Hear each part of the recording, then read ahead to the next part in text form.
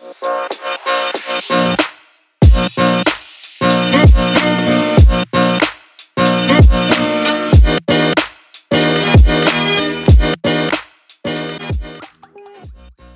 my name is Scott Dahl. I'd like to welcome you to my podcast series. This is number 5.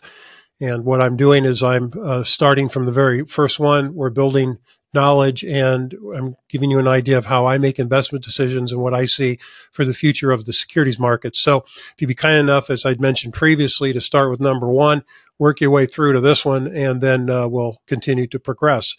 I'm an investment advisor. I've been in the business 40 years. I've had my own company since 1996, and I read charts. I'm a technical analyst. We're going to start looking at inflation now. I've already established in the last episode that I believe we're in a long-term secular uptrend in interest rates. Higher interest rates have a tendency to coincide with higher inflation rates. So what's going on with inflation right now? The Federal Reserve is raising interest rates because they're concerned about inflation, and they feel that if they raise interest rates, what that'll do is that'll slow the economy down and that'll stop the inflation. In theory, yes, maybe. However, nobody really knows what the outcome of this Federal Reserve activity is going to be because things are a lot different. The economy has a lot different because of the strong amount of cash that the government gave to people and put into the economy during COVID. And we'll get into that in more detail later on as well. So inflation is a funny thing, it's not funny. It's when that inflation genie gets out of the bottle, it's hard to stuff it back in. And inflation's not just going to go straight up. But even though inflation is backing off right now and coming down, I believe that we're in a long-term period of inflation. It's not going to go straight up, but it's going to go up for a long period of time with peaks and valleys, shorter-term fluctuation. So interest rates, in my opinion, are going to go higher. Inflation's going to go higher as well. So what I wanted to do is I wanted to point to this chart. This is a long-term trend of inflation. This is similar to the interest rate chart in the fact that it captures a lot of data. And this goes all the way back again to 1860. So what you're looking at is you're looking at the inflation rate from 1860 all the way to current. And this might be, again, a little stale dated. I believe inflation's down around 3% now, and the Fed their target is 2%. Now, the big question is, are they going to hold out for 2%? Are they going to raise lighten up on their target? I doubt that they will.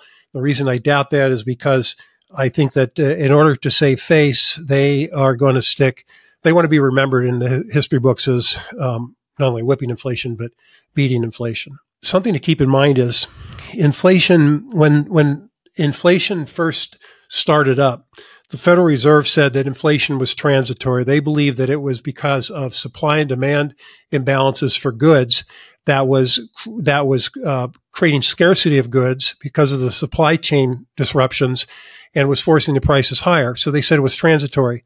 Well, they got rid of that word transitory in their language because it wasn't. It was harder to fight, and it was there for a longer period of time as what they would anticipate it. The reason I'm saying this is just to point out the fact that I don't care who you are.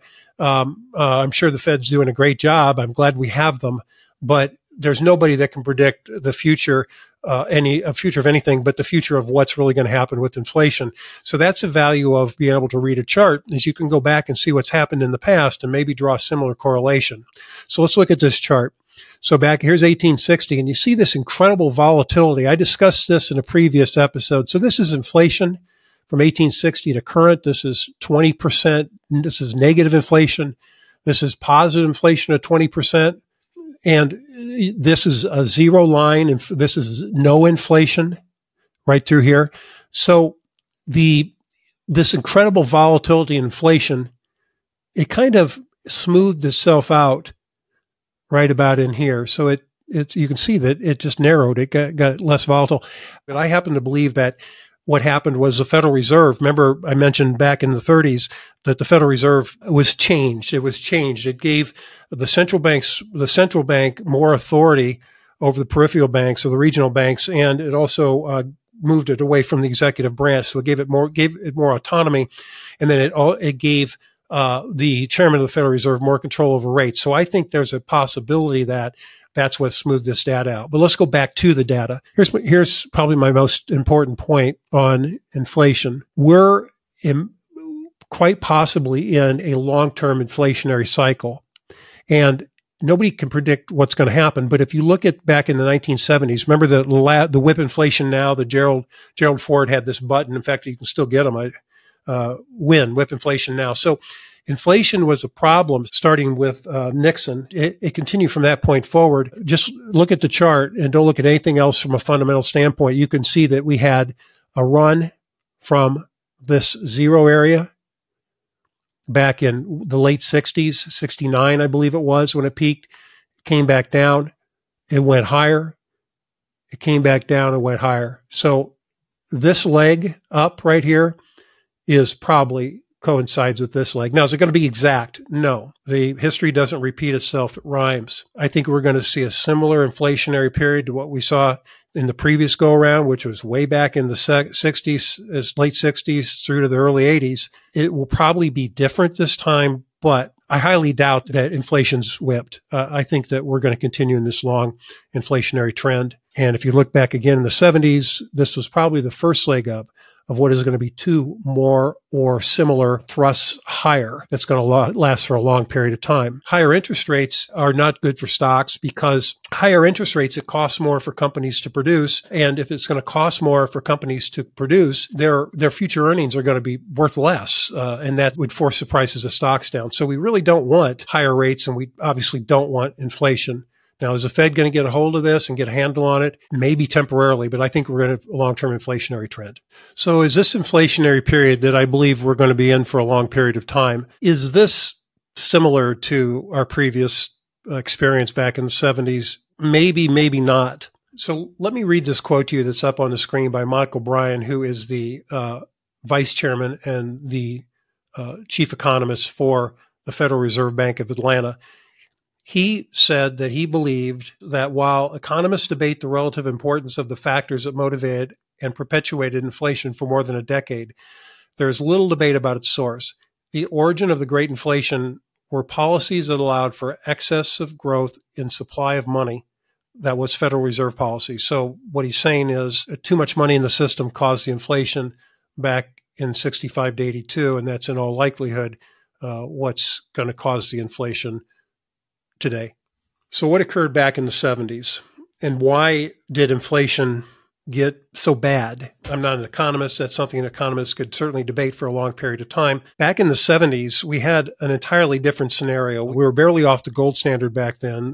Fed moves were not publicized. There were totally different tools that they were using. There were less developed capital markets. We were less globalized. We're somewhat energy independent now. So it was a whole different world back then than what we're experiencing now. So remember, history doesn't repeat itself, it rhymes. So we're in an inflationary period, and more than likely it's a secular long-term trend because we're in a long-term trend in interest rates, and it's pretty much time for inflation after years of significant deflation. We actually had a point in time not too long ago, I'm thinking, I could look on the chart, but I think 8 to 10 years ago, maybe less, where the Federal Reserve was actually trying to stimulate the economy because they were concerned that there was too little inflation. So anyway, we're following a similar pattern. So what was different back in the 70s and early 80s? Well, one thing that was different was President Nixon, Haldeman wrote in his diary that he believed the reason we had the inflation problem, and this is a quote that he had stated, that the president said that he had never heard of anyone losing an election because of inflation. They lost elections because of unemployment and a recession, which is true. So Nixon, for political purposes, allowed the economy to inflate, and it worked. But when Nixon came up for re-election, the economy had a booming phase, and that's probably what helped keep him in office. So I wouldn't blame the president for inflation. However, I mean, he tried to fight it as best I believe he could. But fact of the matter is, it's pretty common knowledge that he let the inflation rate go on too long for political reasons. So that's a difference. It's not happening now. In fact, what stopped that inflationary period? Carter, he had appointed Paul Volcker chairman. And Paul Volcker, he told Carter, he said, if you make me chairman of the Federal Reserve, I'm going to raise interest rates so high that I'm going to cause a recession. That's the only way we can get out of this runaway inflation. Carter appointed him anyway, knowing that he would probably have a recession and he would be a one-term president. That's what happened. And so there was a massive recession in 82, and that broke the back of this inflation. That's possibly the reason why the interest rates have gone up so far so fast, is because the current Federal Reserve, they don't want to make that mistake again. They want to nip inflation in the bud. But I'll go back and say again that once inflation gets started, it's really, really hard to stop. So I think we're in a long-term secular uptrend in inflation, a long-term secular uptrend in interest rates. Will it be exactly like the 70s? No. But can we draw some knowledge from the 70s to help some predictability going forward? Yes, we can. And so let's take a look at what the government did during COVID to potentially start this inflation ball rolling. What they did is they spent money, tons of money. And this money that they've spent has to be repaid, and it's going to be repaid over long periods of time. So your grandchildren and possibly even your great-grandchildren are going to have to pay for this. It's the government borrowed from the future to do what they thought was right at the time, to stimulate the economy so much because they were so scared that we were going to have this tremendous recession because of the COVID virus. So if you look at the math, to March 2021, the total cost of COVID at that point was $5.2 trillion. Now that was more than World War II. World War II in today's dollars cost us $4.7 trillion. The government to March of 2021 had put in $5.2 trillion. And why do we use wars? Because wars are the expensive items that we've experienced. You look at all the spending through to the mid 2021, it was $13 trillion. That's more than the U.S. spent in its 13 most expensive wars combined. If you look at Federal Reserve data, in August of 2019, there was $14.9 trillion in circulation in the United States. By January 2022, there was $21.6 trillion of money in circulation in the United States. In just 30 months, we had increased our money supply 30%. Now, here's something that is, I think, very important. $844 billion of that $6.7 trillion that was put into the economy, that was money that went directly into people's pockets. It went directly to families in the form of stimulus checks. And what they do, they either spend it or they put it into their bank account. Now, the Paycheck Protection Program, which was to help corporations, that was an $831 billion expenditure. $831 billion went into these corporations. So of the $6.7 trillion that the government put into the system, almost $1.7 trillion was cash directly to corporations or individual families. The government can't just go in and pull that back out of your checking account. It's there. It's there and it's in the system. That begs the question, is raising these interest rates, is it going to effectively slow down inflation? Is it going to stop that cash that's in the system from continuing to move around and continuing to create inflation? I don't know. I don't think anybody does know. The reason that we're so uncertain at this point is because the government has never just handed out money before. They've never done that. So we don't know what's going to happen out of that. However, I know inflation's sticky. It's hard to beat. And so are we going to be in a similar position to the 70s? Probably not. But are we in a continued long-term inflationary trend? I believe it's highly probable. So with that said, give me a call if you have any questions. You can reach me at 949-497-6366. It's dahlcapitaladvisors.com. That's Scott Dahl at dahlcapitaladvisors.com. You can reach me there. I'd be more than happy to help you out. Thank you for watching. Next time we'll get into what is more than likely going to happen, in my opinion, in the securities markets in the future. So thank you again, and I hope you enjoyed this.